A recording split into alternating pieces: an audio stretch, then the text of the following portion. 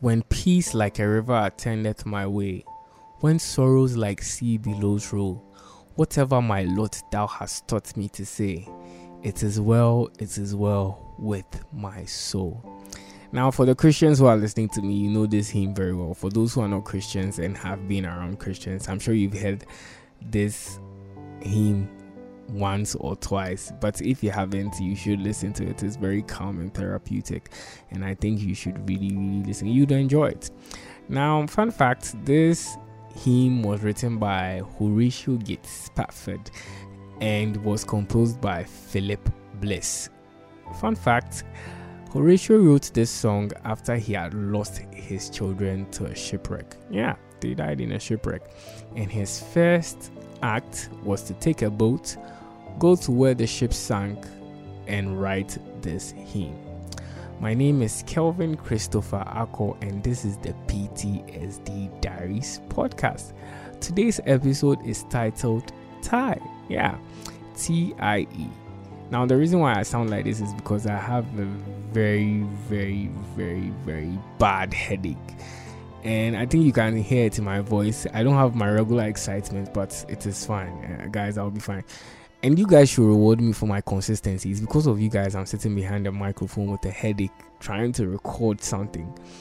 But yeah, let's move on. I'm actually creating a GoFund so that you people pay me, because Spotify is not giving me enough money. Yeah, I've said it. Yes, I need money for my listeners.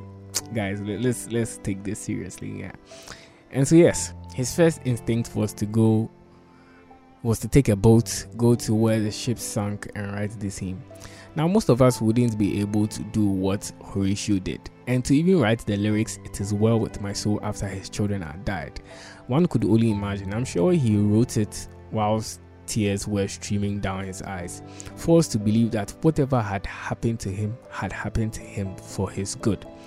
Now, the reason why I'm recording this episode is because 2 weeks or a week ago, I lost my will to live. Yeah, I mean, some people will be surprised. Chris, how did you lose your will to live?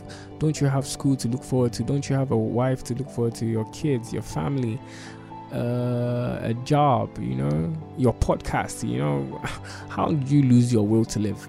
And so it is in that instance where I realized that it is definitely not well with my soul. I had tied my happiness to someone. And basically, people sometimes know that your moods are dependent on them, that whatever they do to you determines your mood for the day. And so let me tell a short story about a friend. And for the sake of keeping her anonymous, I wouldn't mention her name or her friend's name, but the names I'll mention are Patrick and Jessica. In my life, I don't know any Patrick or Jessica, so yeah, So Jessica and Patrick were friends. They had built a very unbreakable bond. I'm sure they've been friends for 6 years plus. I would have said and counting, but they are no more. And so Jessica and Patrick had a strictly platonic relationship, so much so that they had become brother and sister. They did everything together: eat, study, pray, worship, everything best friends will do, but overboard for each other. And at a point in time, Jessica realized that Patrick was slowly ebbing away from her life. What has caused this man to leave? And so out of her curiosity, she decided to pry into Patrick's life, and she found out that Patrick had a lover. Well, Patrick's lover felt threatened and decided to break the unbreakable bond. Well, she was very successful. Yeah, woman, she was successfully successful, and she was able to break a bond that countless had tried but had failed.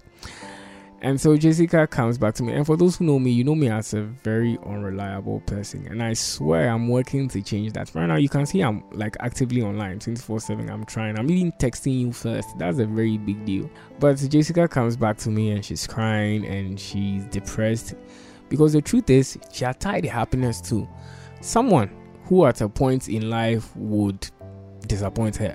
Well, the truth is, each and every one of us have tied our life to someone, and at a point where we lose purpose or our will to live for anything else, well, we try to lean on them to keep going. And in those moments, those people have power over us no matter what we do.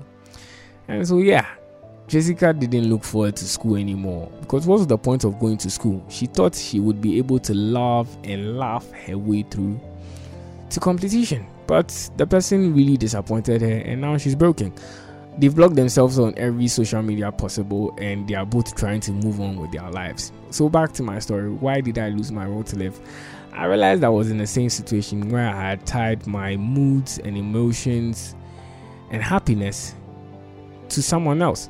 And the truth is, some of them know, some of them don't, some of them do and don't care, and some of them just decide to remain oblivious. They are going to do stuff that will hurt you, stuff that will break you, stuff that will make you lose your will to live. Now, how does it feel like to lose your will to live? You are going to have an existential crisis. Why am I here? Where am I from? Where am I going? Why is all this happening to me? You begin to question divinity and logic. You begin to feel broken and lost. All of us have our lives tied to someone. The reason why we haven't found out yet is because we are still living for something else, and that thing hasn't gone away, so we have not seen the people we've tied our emotions to. Some of us do and still have our emotions tied to them, but don't care, because we are able to go back and forth between choosing what will keep us alive. Well, the truth is, today I'm doing my shortest episode ever because my head aches and I really want to go and sleep right now. But the question you need to ask yourself right now is, who is your life tied to?